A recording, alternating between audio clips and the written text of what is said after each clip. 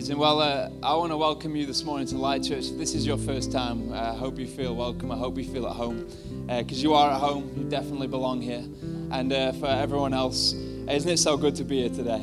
Isn't it such an honor that we get to call this place home? And I genuinely mean that. Like, I feel just as part of this as everyone else. And I'm so excited for today, how we're going to look at some vision, look at the way forward, look at some things that God is calling us into. And it's just amazing. We got the kids in at the back. We just got a good family feel going on today. And that's what this place is about. But before we jump into some vision, let me just share something real quickly. I got some time. You're going to have to, if you think I go on usually, you're going to have to give me some grace today. I'm going to do my best. But I'm very, very passionate about this whole day. And it's been a day that has been prayed into by the elders. We've met so much over the past couple months to meet together, to forget the agenda, forget all the stuff, and just get on our knees before God and say, God, where is it you're bringing our church? Where is it you're calling us to? And Damien just came up to me this morning, and he had a few readings that he read in his devotional this morning, and it really encouraged me. And he was reading various parts in the Old Testament where people were called to rebuild God's temple. And if you know our journey as a church over the past several years, you know it's been quite a rocky journey. And I'd say the last 18 to 24 months, our team of elders have done an incredible job putting pieces back together, starting to rebuild, starting to kind of like clean up from the last season. And with Damien's reading and just the general feeling, God's been speaking to some of us, and it just feels like today it kind of marks the end of that season. It marks the end of sweeping up the pieces. It marks the end of trying to put things back together, and it marks the beginning of God saying, hey, like, that season's done. And it might have been painful, might have been uncomfortable, we went through some crazy stuff, but I'm going to call you into something cool. I'm going to call you to build. So today marks the beginning of God saying, let's build into the future. And I wanted to begin with that, just to frame this day. This is not just a day of nice words and catchy phrases and things that make us sound like we want to be part of this, but this is a day that is going to mark the way forward. It's not my vision. It's not the elders' vision. This is something we believe God has really put in our hands. And it's something we get to be part of. But before we jump into that, we just felt that to mark that end of that season and to kind of move forward, and with this fresh season, we thought it was time to update ourselves a little bit and to rebrand. We're keeping the name exactly the same. We are Light Church, but to change a little bit how we look and to really think intentionally about who we're going to be and how people are going to see us and how people are going to know us. So there's been a small team working really, really hard over the past couple months, working with a designer from Manchester to help us bring to life what we really feel God is calling us to be and the way that's going to look.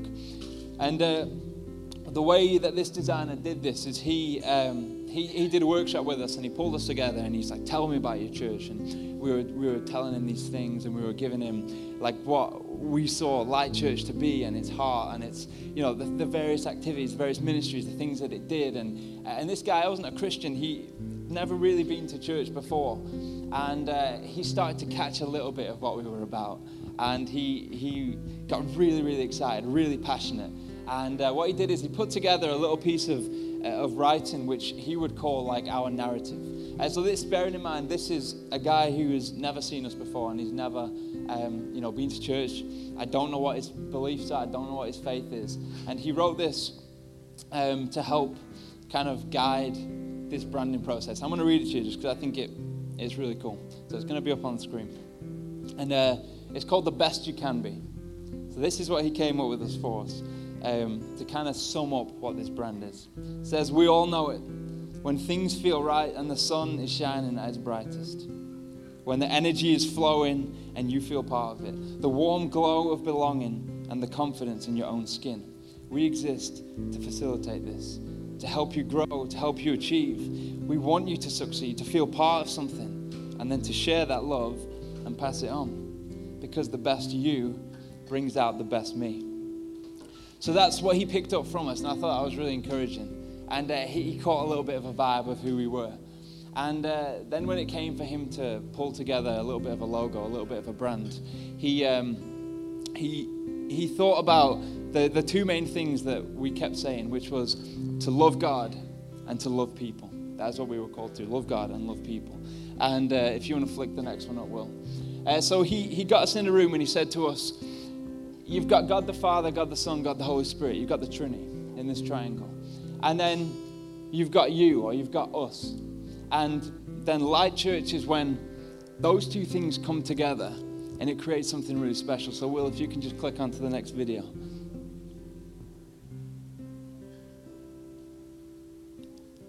And this is a little bit of a mark for us going forward. And I'm excited because what this represents is not just something that looks cool, but something that actually says God's calling us into something new. And anytime you see this, anytime you see it in whatever version it comes up at, I'm in the way here, aren't I? Anytime you see this, I just want you to remember that God's got his hand on us. That so many times we shouldn't be here. And I want this to stand as a symbol. Not just a logo, not just a thing that makes us look cool, but as a symbol that says God's not done with us yet. It represents something new, something going forward.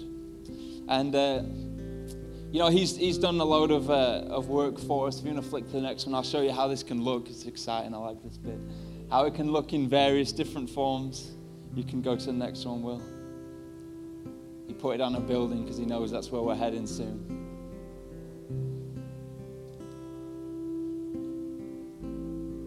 So you'll be seeing a lot of this stuff coming over the next couple of weeks. Obviously, you thought we were Catholic or something, but nighttime mass. We can do nighttime mass if you want. I won't be announcing it today, but we can if you want. So there we go.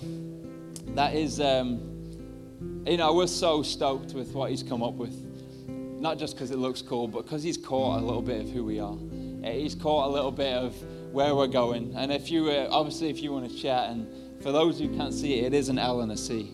And one of the things that he really liked about it was like a soft shape and a pointy shape. And he was like, this just speaks to diversity. He's like different people from different backgrounds, different walks of life, different worldviews coming together and creating the beauty of the church. So that is our new branding. So you'll be seeing that coming over the next few weeks. And I'm so excited for that to drop. And the team, can we just give it up for the team? Jenny, Sophie, Holly, Pat.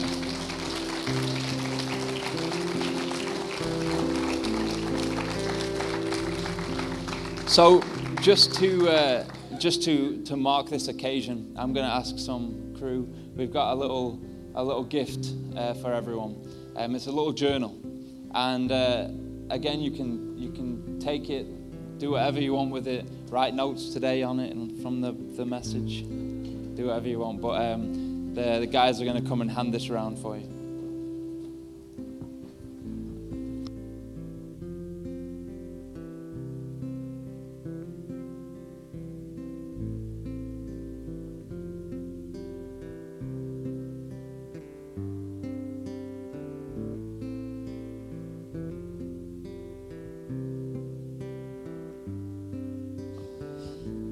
Tom and Mike. I look like I'm in the band again.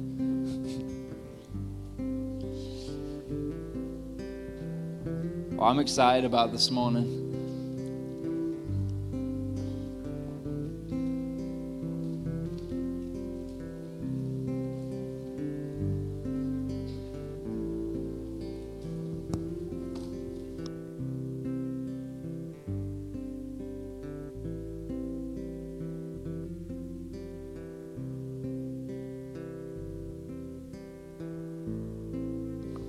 Oh, and a pen as well, I forgot to say. There is a pen coming around. In case you were there, like, trying to write with, like, a wet finger or something. Like, there is a pen coming. All we're going to hear is clicks in it throughout the next 10 minutes. Oh, is it a good quality pen? How does it write? Twist, it's a twist, yeah. Twist and click. I didn't realize people were so specific about pens as well. Like, people have favorite types of pens. Mad.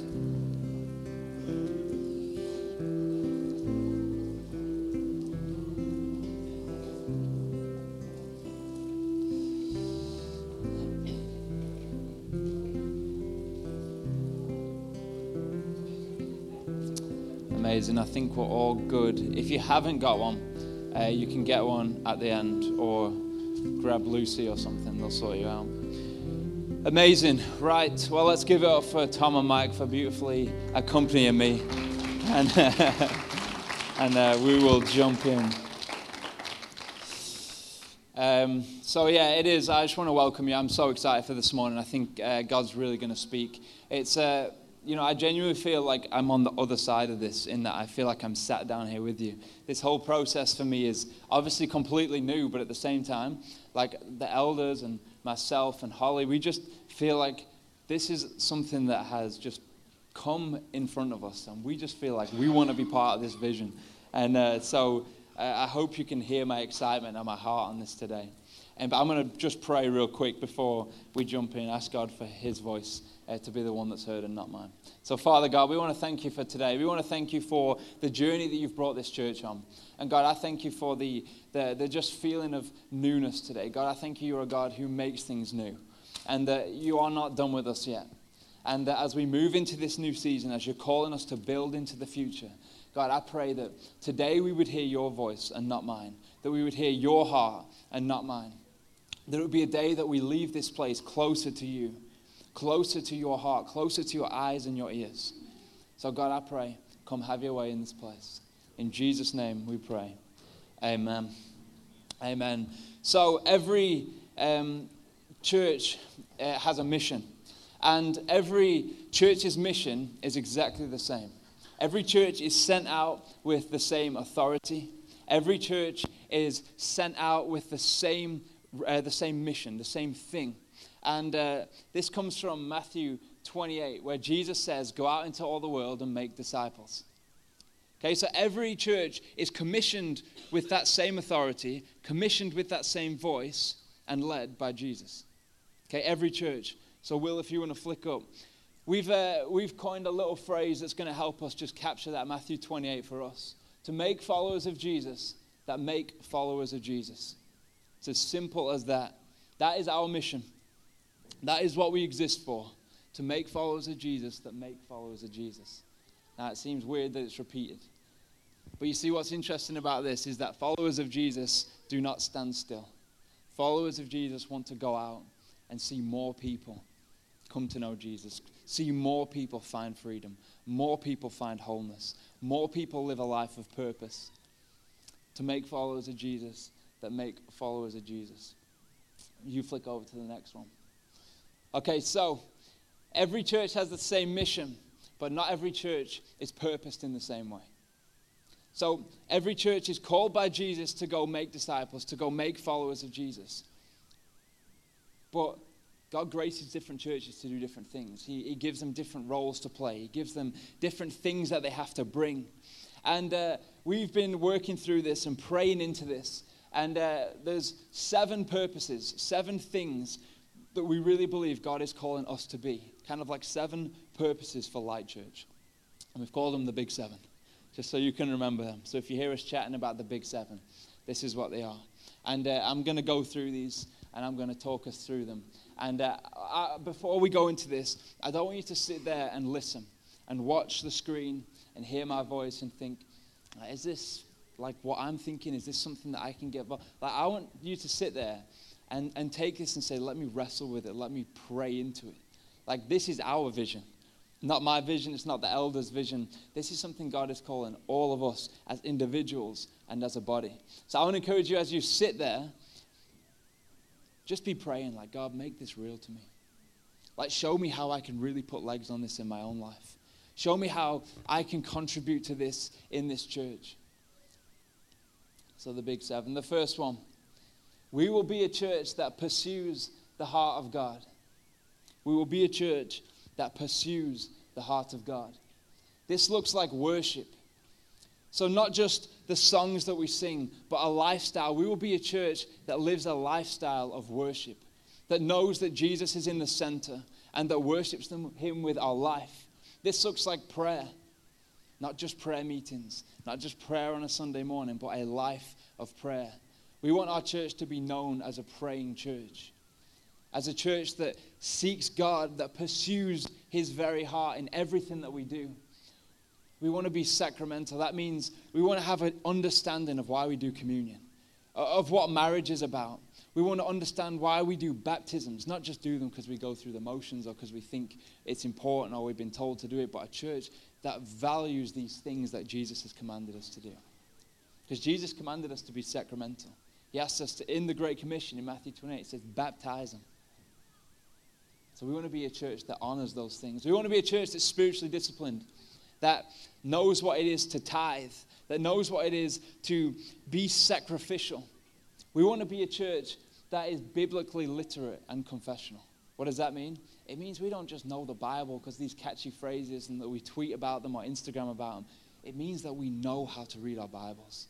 It means that we understand how powerful the scriptures are in our daily lives, that we are well versed in interpreting and understanding, that we have a depth of ourselves in the Bible. And confessional, that just means that we speak it out, that we are a community that will speak out the word of God, that will speak out his promises, that will speak out his declarations. We will be a confessional church, a church that stands and says, this is what we believe.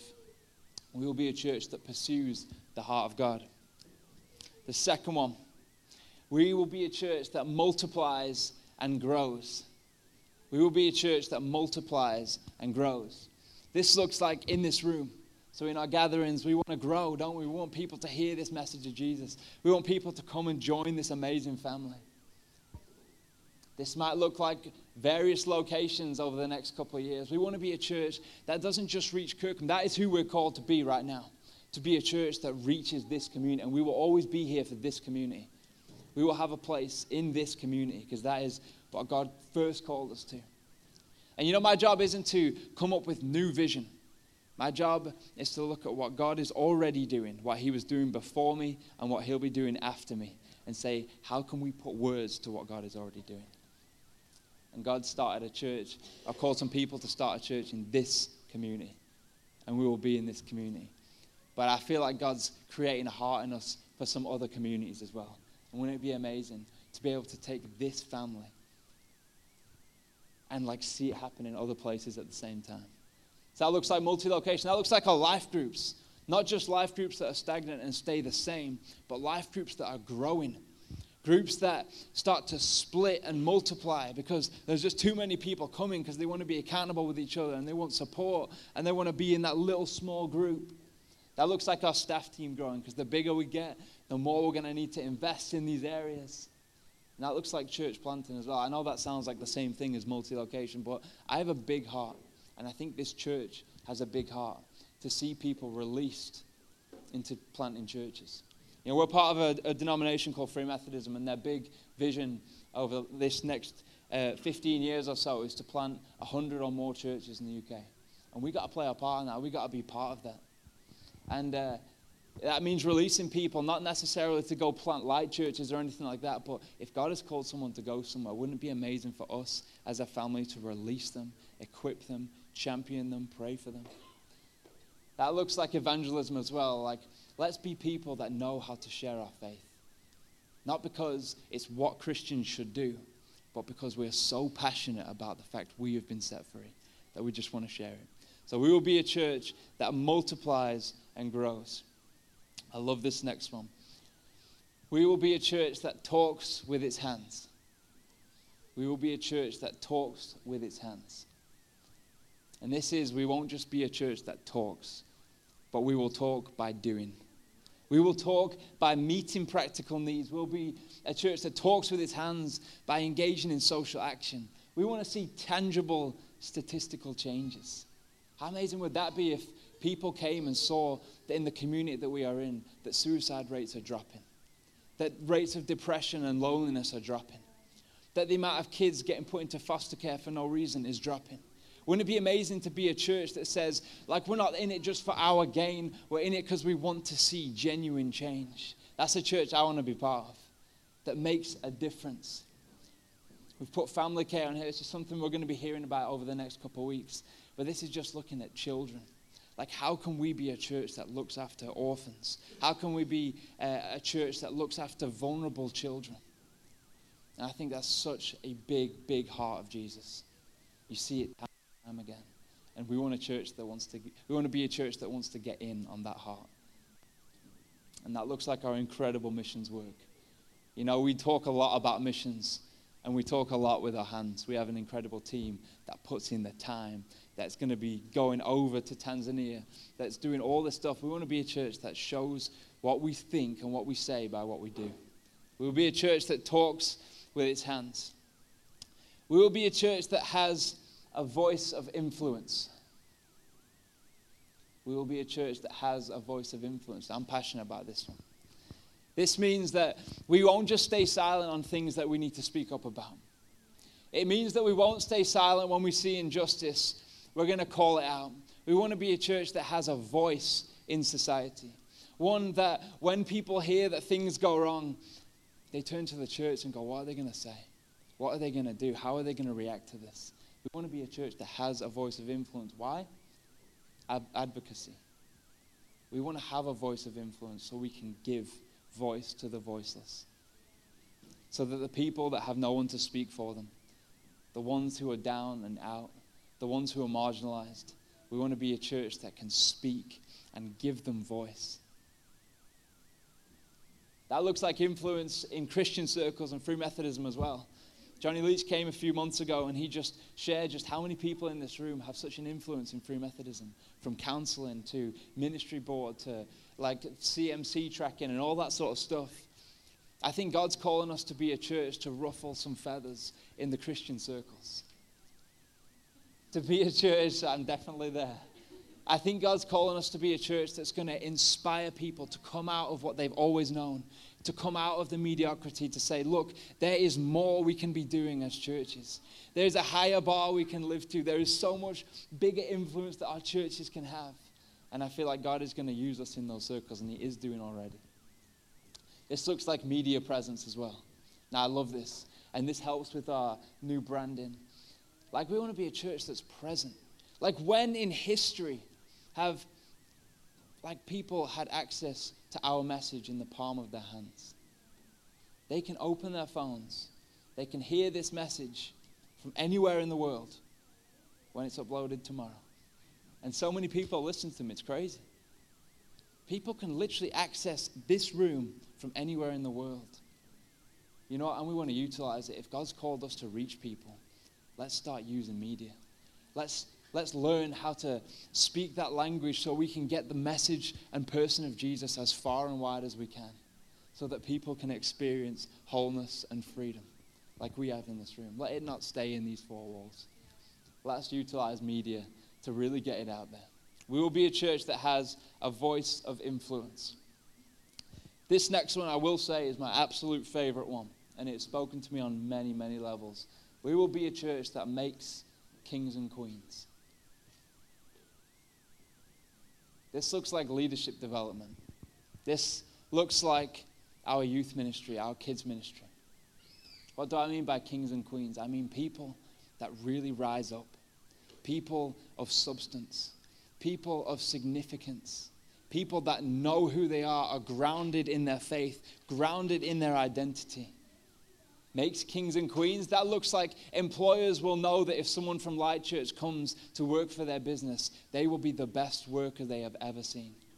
This looks like making kings and queens, looks like our kids ministry, not just being a babysitting service, but being a place that cultivates an environment for kids to be all that they can be. This looks like a youth ministry that believes in young people when no one else does. It looks like a youth ministry that pulls the potential of young people out of them.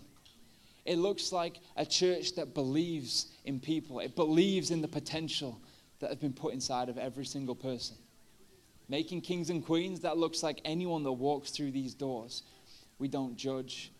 We don't look at them for who they are, but we say, God, show us the king or queen that you have called them to be. I don't mean by king and queen some strange, like higher elitist thing. I just mean a person of like royal substance. Someone that knows that they are a child of the King, grounded in their identity. This looks like our servant leaders in this room that do all this amazing stuff, lead so many amazing teams. It looks like not just leaving them to it. It looks like investing in them, allowing them to be the best leaders, allowing you to step up in as many ways as you need to step up. And it looks like training. Wouldn't it be amazing if a church didn't train people for their own benefit, but said, oh, hey, we can help you do this in your sphere of influence. We can help you do this in your world. Wouldn't it be cool as a church to say, we will help you become all that God has called you to be? And commit to the process. We will be a church that makes kings and queens. Next one, we will be a church that expresses essential creativity. We will be a church that expresses essential creativity. This looks like creative media, just because.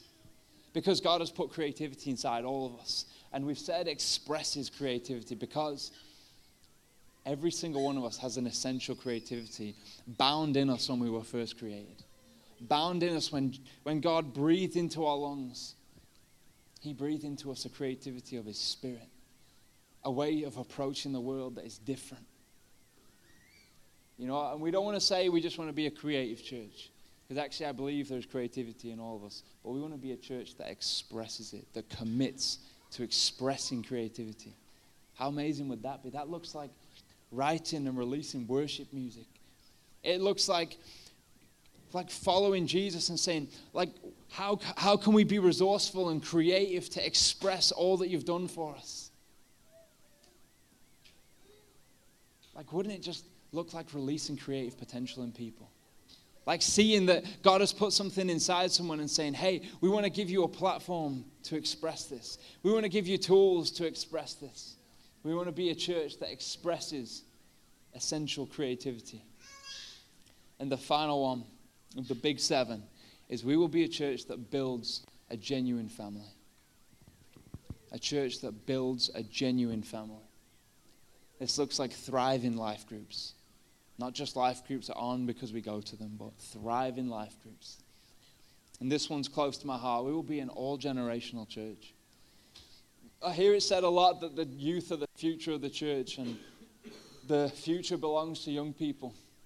Now, I believe that young people play a very big part in the church, but you know what? Young people need the wisdom. They need the experience of every single person older than them. We need the depth of grandparents in this room. We need the depth of great-grandparents in this room. We need that generational exchange where young can learn from old and old can learn from young. Where we can all be in this room sharing together, standing together, not being some weird clique where people feel on the outside and there's this, oh, is it for young people or is it an old person thing? But wouldn't it be amazing if someone walked into this place and saw family and saw young people loving old people and old people loving young people? I think that is a beautiful picture of what God is calling us to be. A generational church. Building a genuine family looks like really robust pastoral support. It looks like people not slipping through the nets. It looks like people being in hospital and being visited by their life groups or by various different people. It looks like a church that goes on the journey with people, that commits to seeing people made whole again. Building a genuine family means that this room, in any meeting we put on, any time we as people, as individuals, leave this place and go into our own worlds, it looks like welcoming and embracing. Like, regardless of what you look like, regardless of where you've come from, regardless of who you are, you will be welcomed and embraced. Because it's one thing to welcome, isn't it? Like, hey, come in, you're welcome, take a seat. But it's another thing to embrace someone. To push past the things that might, like the barriers that are up and say, hey, I want to embrace you just as one of us. That's what building a genuine family looks like. So if you flip to the next one, Will. So the big 7, these are our 7 key purposes. These are things that I feel God has really graced us with. Not things that I'm dreaming up, things that I'm like, oh, wouldn't it be nice if? But these are things God is already starting, already doing in this community. He's already starting to cultivate these things. And many of you in this room right now might relate to one or two of them. I know when we presented this in the elders, certain elders got passionate about certain ones. Like, oh, I'm really passionate about this one. I love that idea. And I don't know about you, but if I look at those, that's a church that I want to be part of. That's a community that I want to give to. That is a community that I just want to be in, that I want to invite people into. So we've got our mission. We've got like what Jesus has called us to do. Jesus said he would build the church. We just need to follow in his footsteps and step into the things that he's calling us to. We've got these key purposes, the big 7. And you kind of ask, well, how? Like, how can we do this? How can I play a part in that? We've got some guiding principles. You flip to the next one, Will. So guiding principles are literally what it says on the tin. They are a set of principles that will help us as individuals come together and be a church that does these things, that can come together. We can be people that can make this happen through Jesus. Like, how amazing is that? We get to be part of this. How? We will be a church that does all of those things if we are a people that are Jesus-centered. That is the first guiding principle. That we are fully, thoroughly, truly, unashamedly, undoubtedly Jesus-centered. In everything we do, we point people to the message, the person, the hope of Jesus. The second guiding principle is spirit-filled and spirit-led. Now, this is an interesting study if you were to do it in the Bible. Like, we talk about being filled with the Spirit. And when you invite the Holy Spirit into your life and you can be guided by the Spirit, the Spirit can live inside of you. There's like one entering.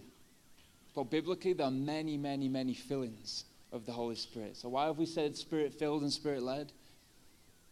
Because it means a commitment to constantly seeking the Spirit, constantly asking the Spirit, fill me up. That could be daily. The Bible says there are many, many fillings of the Holy Spirit. It looks like a church that is committed to being filled with the Holy Spirit, being led by the Holy Spirit. We will be a church that does all those things if we are Jesus-centered, Spirit-filled, and Spirit-led. We can also be a church that does those things if we are a people that are loving. I don't just mean nice. A distinction often confused in churches.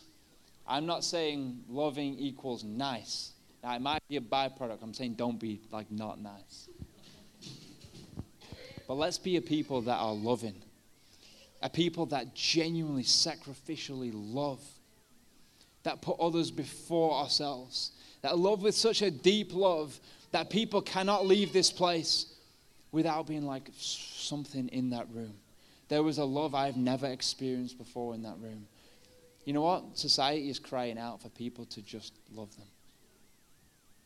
You know, and wherever you are, whether it be in your family, whether in your school, your college, your workplace, wherever, your retirement home, whatever.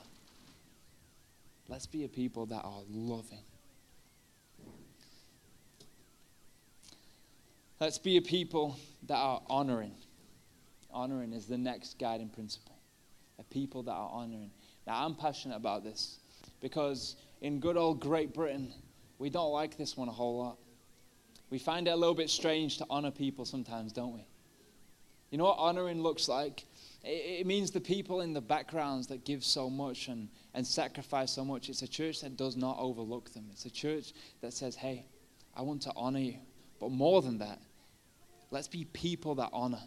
So if you see someone in your daily life doing something, or you see someone that is going through a difficult time and has responded really well, see, society will not tell people to go up to them and be like, I just want to honor you for all that you've done. For just being so faithful and carrying on even though it's so difficult. I guarantee if you did that in work, people will look at you like you're a freak. Let's be looked at like freaks. Why? Because we honor. You know, like when you're going in the supermarket and the cashier's like beeping through your cheese and all this stuff that you're buying. Wouldn't it be nice to be known as a people that say, hey, thank you for your attitude. Like, thank you for all that you do. Costs us nothing other than maybe some funny looks. Let's be a people that are honoring.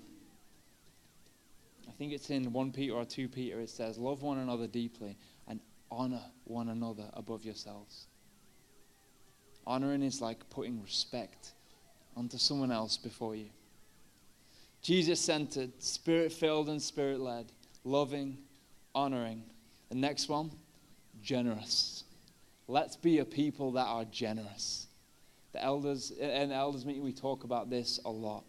Let's be known for people that are generous. Generous with our money, generous with our time, our energy, our resources, generous with our words.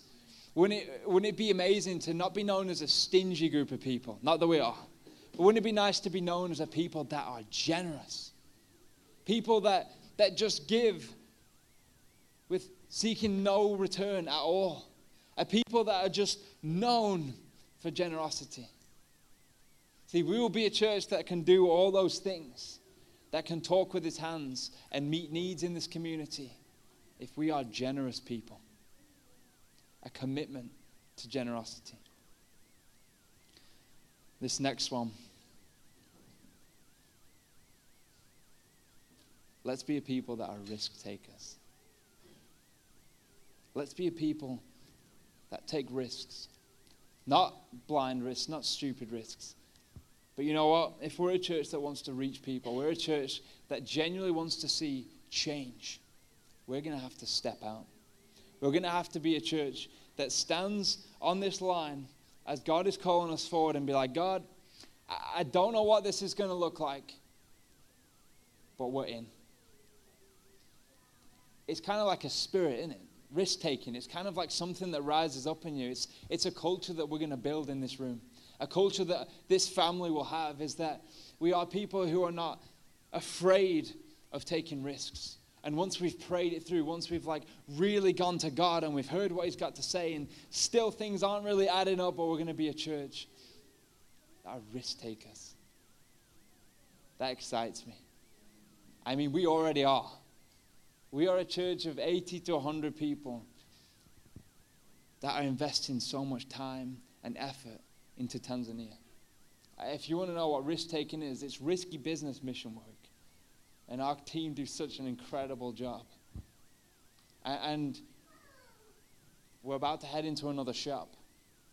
We're about to open another store in the community. That is a risk. We don't know if it's going to work. We don't know what's going to happen. It's an investment of time. It's an investment of money. But we are a people that want to commit to God if you are calling us out. I think risk-taking comes from faith, doesn't it? Because it's such a strong faith to say, God, I know you're not going to leave me. I know you're not going to drop me. So I'm going to step out. It's that spirit of let's step out. The next one is if we want to be a church that expresses essential creativity, we need to be a church, to be a people that commit to being creative. Be a people that commit to finding that creativity inside of us. That means in your own world, creativity might look different. I'm not talking like just artistic creativity. It's like if you sat there thinking, like, I can't paint. I can't paint either. Yeah, Sue can teach you. I'm not just talking artistic creativity. I'm talking about a creativity is like a perspective. It's like the way that you can view the world. It's like when God breathed his breath into our lungs, he gave us access to seeing things differently. He gave us potential inside of us to create something out of nothing. And what do I mean? Is when we have ideas, when we have dreams, when we have things inside of us, when we have vision, creativity helps us bring nothing physical, and to breathe it into something. It's a commitment to us being a people that are creative. And that excites me. Jesus-centered, a people that are spirit-filled and spirit-led, a people that are loving, honoring, generous, a people that are risk-takers, that are creative, and finally, a people that are excellent. A people that are excellent. that commit to doing things the best they absolutely can. That means phrases like, it will do, or it'll be fine, are blacklisted around this place. It means things like, I'm sure it'll be okay. Gone.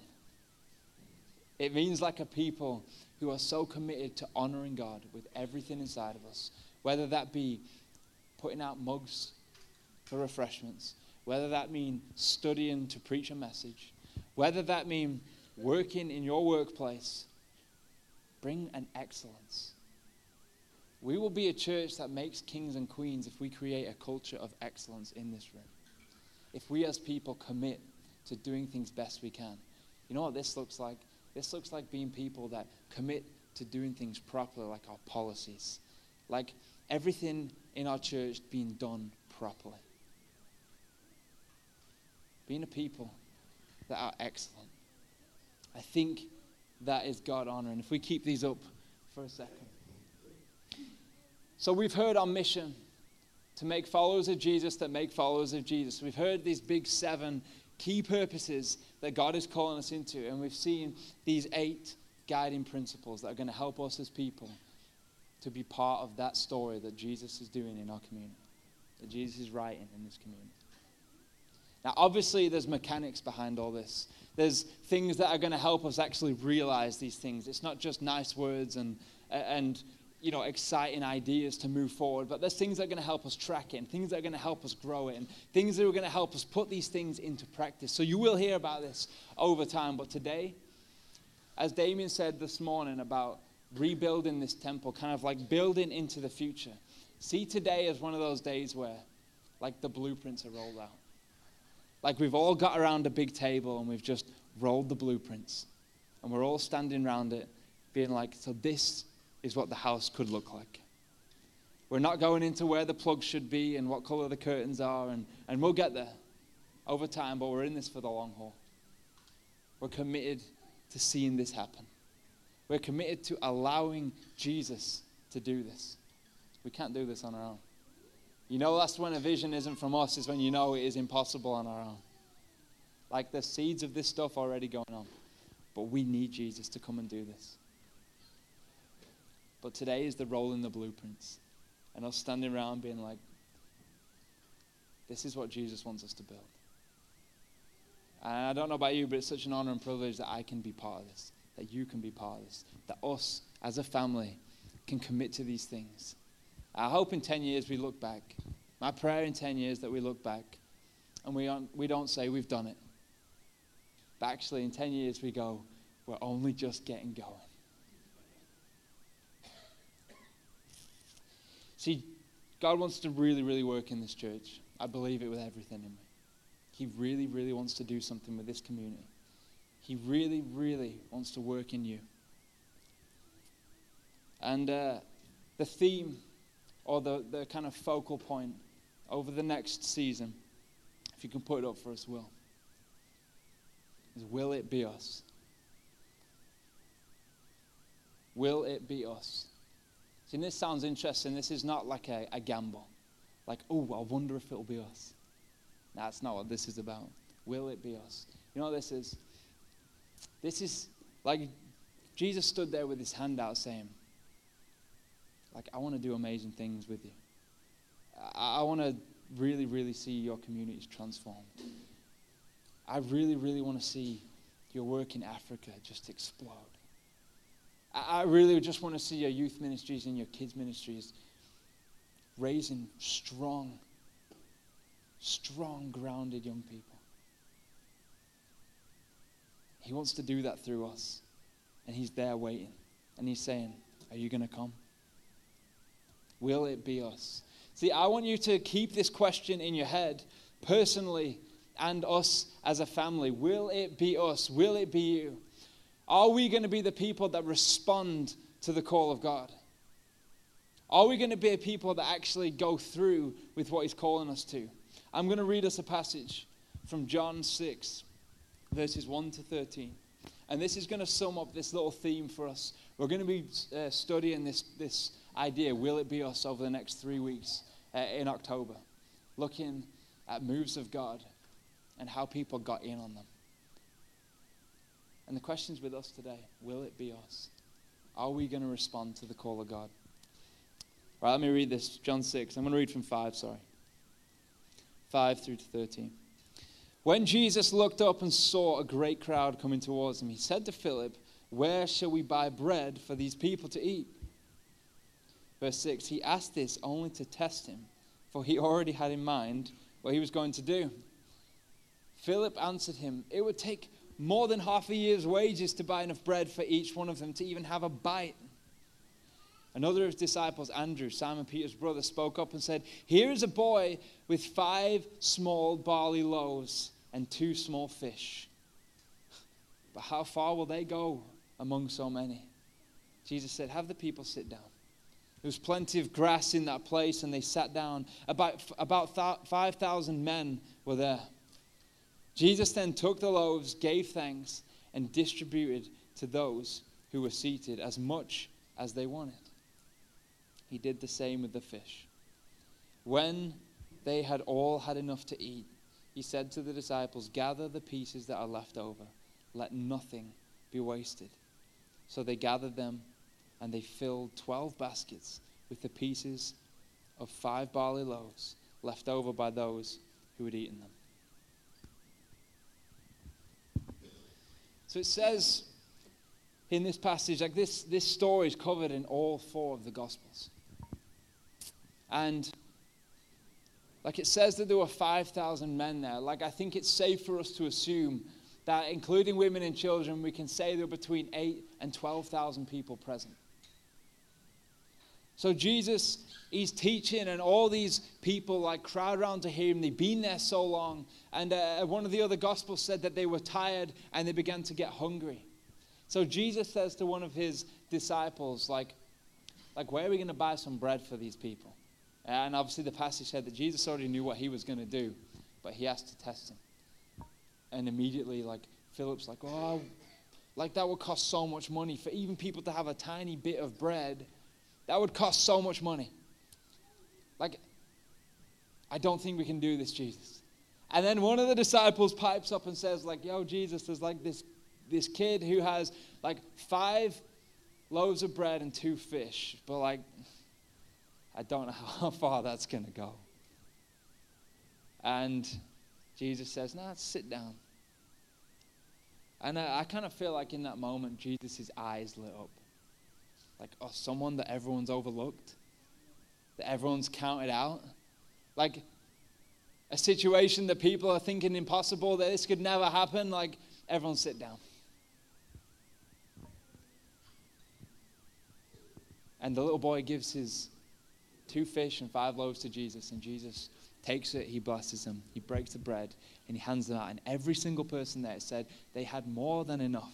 They ate until they were full, and the disciples collected all the leftovers. What an amazing story.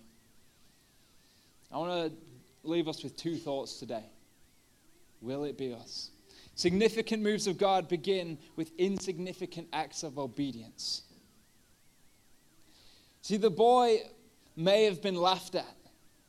Like when Jesus is like with the guys and all the guys are freaking out, like, how are we going to feed so many people? And you can imagine like the little boy and like the ripples of the people around, like, oh, what's kind of going on? And the little boy with his packed lunch kind of goes over, and you can just imagine, you can see the picture. Like the scriptures don't tell us, but I think we can imagine what this would be like. And the boy like tugs on the robe and offers what he's got, thinking he's being helpful. And I don't really know like what Andrew was thinking when he kind of put it forward like, Jesus, there's a kid here he's got his packed lunch. Like, I don't know how far it's going to go. Like, nice one, mate, appreciate it. You know, like you would, like you'd kneel down and you say to a kid like, oh, that's good. Like, you go eat your lunch, but that good on you, mate. You know what I mean? And in that moment, Jesus, just something catches him. And he looks, a little boy with his 5 loaves and 2 fish. Strange packed lunch. My mom ever packed that for me as a kid. It says 5 small barley loaves and 2 small fish. Like even the Bible is like writing this kid off. Like even the words on the page, like he didn't come with like a load of bread and a load of fish. He came with 5 small loaves of bread and 2 small fish. I don't know this morning whether in your life right now you've struggled with the idea of insignificance. Whether you struggle to come to God, whether you struggle to give him all that you are because you feel small, insignificant. Like, what could I ever do? How could I ever be used? Like, I'm not talented. I don't have the stuff. I want to encourage you this morning that Jesus' eyes light up when he hears this. Like someone that everyone overlooks that I can do something with. See, Jesus isn't looking for what you can give. He's looking for the fact that you'll give it. See, this passage says Jesus already knew what he was going to do. Why couldn't he just do it? Why? Because he wanted to bring something out of the kid. He wanted to show people that actually when everyone overlooks something, when everyone says this can never happen, this can never be done, Jesus is saying, hey, in your own strength you will feed no one. In your own strength as a church you will achieve nothing. But actually with me, anything is possible. I will take your not enough and make it more than enough. And that is the heart of God for our church today, is that all that we have, we just need to give him. Whether we think it's small, whether we think it's insignificant, whether we think it's not good enough, we just need to say, Jesus, take the little we've got and do something incredible with it. That is the heart of God. That is the God that we serve. And what pressure does it take off that we don't need to come and be this big, talented thing with loads of money and like a machine that everyone looks at and says, wow, that church has got it together. Now, let's not be known for a church that's got it together. Let's be a church that is known to whatever season, whatever we look like, we just give it to Jesus and see what he will do with it. Let us be people that give ourselves freely to Jesus, no matter what we look like, no matter how many times we've been written off. Let's be a people that know that Jesus can do something with us. I wonder this morning, do we need to give ourselves to him? Whether that be for the first time, whether that be that decision where you just say, I've fallen short. I'd say welcome to the club. We all have. And if for the first time this morning you might be here saying, if God says he can take my not enough and do something amazing with it, I want in on that. Or it might actually be you coming back. You saying, God, there's been areas of my life that I've not let you into. Like you've welcomed them into your house, but you've shut the doors upstairs. Like you can go to the toilet, but you can't go in those rooms. Like you can't go like that, you know. Like, nah, I'll deal with them. It's going to look amazing one day, and then when it looks good, I'll let you in. Now, Jesus is there with some gloves on and a hoover and a brush, and he's saying, let me in, because I want to work. I want to clean you. I want to actually do something with you. Like, so often we shut Jesus out, don't we, because we're so ashamed of the dirt and the brokenness in us. But actually he's saying, I'm here to clean you. How incredible is that?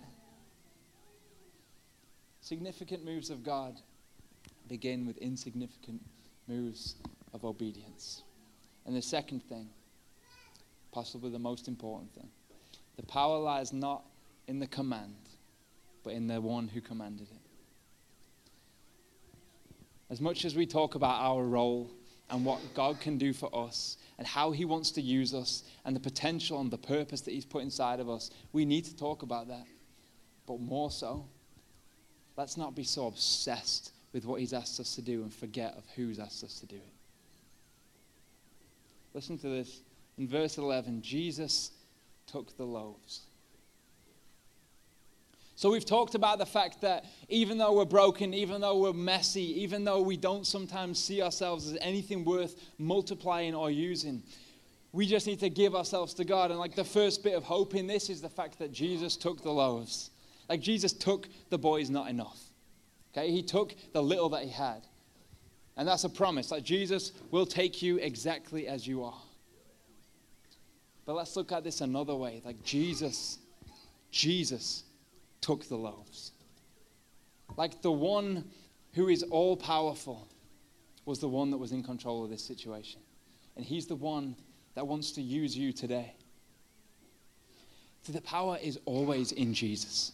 It's never not been in Jesus. It has always been in and through and for Jesus. See, he's the one who causes dead things to come back alive. He is the one that uses the not enough. He is the one that calls us into all that he calls us into. He is the one that says, I have got plan and purpose and potential. And he is the one that says, I desperately want relationship with you. See, we need to be so Christ-centered, or this whole thing is pointless. We need to be so fixed on the person of Jesus, or all this is pointless. I want to ask you this morning, do you know him? Do you know Jesus? Or do you just know a lot about him? Do you just know a lot about what he's done? And you've been in the room you've just caught the coattails as he's gone. Figuratively. He's never leaving, don't worry. But do you really know him? Because today I want to say that you can know Jesus intimately and personally. More so, he wants to know you intimately and personally. Do you know him? See, Jesus was showing that nothing is impossible for him. Nothing is impossible for him. Let's not be so caught up in all the stuff that he's called us to and forget that he's called us to it. Like, what an honor, what a privilege that us as broken, messy people, that Jesus says, I want to use you. He doesn't need us. You think Jesus needs us? You think that, like, to get his purposes and his will in this world, he needs us. But the most profound thing is he desperately wants to do it with us. It's a participation. You know, and what does this mean for us as a church? Well, this theme of this season is, will it be us? Right now, we are that little boy, stood in front of Jesus with what we've got, with our lunch. Us as a church, what we've got, all the talent and the team and the amazing people we've got in this room. We're stood here, and Jesus is asking, is it going to be you guys? Because you just got to give it me and I'll do something with it. But is it going to be you? And I pray with all of me that it's us. I pray that we step into this. That we don't just think, oh, this would be nice, this would be cool. But actually, we step into this wholeheartedly. We step into this with both feet. We become the people that he's called us to be so that we can be the church that he's called us to be. A healthy church is not something you just make. A healthy church is made up of lots of healthy people, lots of grounded people, lots of devoted people. Let's be that people so we can be that church. Will it be us that trusts in the power of God? Will it be us that trusts in him, knowing that he's the multiplier, he's the provider? Will it be us that takes up that call of God, that accepts his invitation, that goes and loves the unlovable, believes in the ones that everyone overlooks? Will it be us? The choice is ours. And I'm so excited that God's called us to do this. I genuinely am. When I read that big 7, those key purposes, I just think that is the church I want to be part of. And today, we can mark this day. The choice is ours. Will it be us? If you'd like to pray with me. Father God, you are in control. There is no one like you, and God, we're just so humbled that you desire to meet us, that you desire a relationship. God, at this day, as we roll those blueprints out on the table and see what you're calling us to, God, I pray that we would jump into this. Make it so real to us. I pray, Holy Spirit, that you begin to speak to people. Give people visions, give people dreams of how you're going to use them in this vision. of how you're going to use people in this story that you're writing here. God, I pray for us as people that we would learn to be the right people. That we would learn to follow you with everything that we've got to give to you, no matter what it looks like. Father God, I pray that it's us in this season that respond to that call. We love you. We thank you for all that you're doing. If you'd like to keep your head bowed and eyes closed, I just want to offer an opportunity here. I want to offer an opportunity for us to respond to this message, because it's pointless if it just stays in this room. So while no one's looking, for a first group of people this morning that maybe you've heard this message and you've heard a little bit of what we're about, and you've heard this story of how Jesus took someone that wasn't enough and made it more than enough. And right now, in your brokenness and in your messiness, you want to know that guy. You want to know that God. You want to come to know Jesus this morning. I want to offer you an opportunity in just a second. And for a second group of people, the people that have known God and God's in your living room, but you just don't let him upstairs. You've got the cupboards that are locked. You've got the rooms that are closed because you're just too ashamed to give them to him. This morning, I want to offer you an opportunity to open the doors, to give him what you've got and let him work with it, because he can't work unless you give it to him. He's not going to barge in. He's not going to kick the doors down. He's waiting to be invited into the spaces that you hide from him.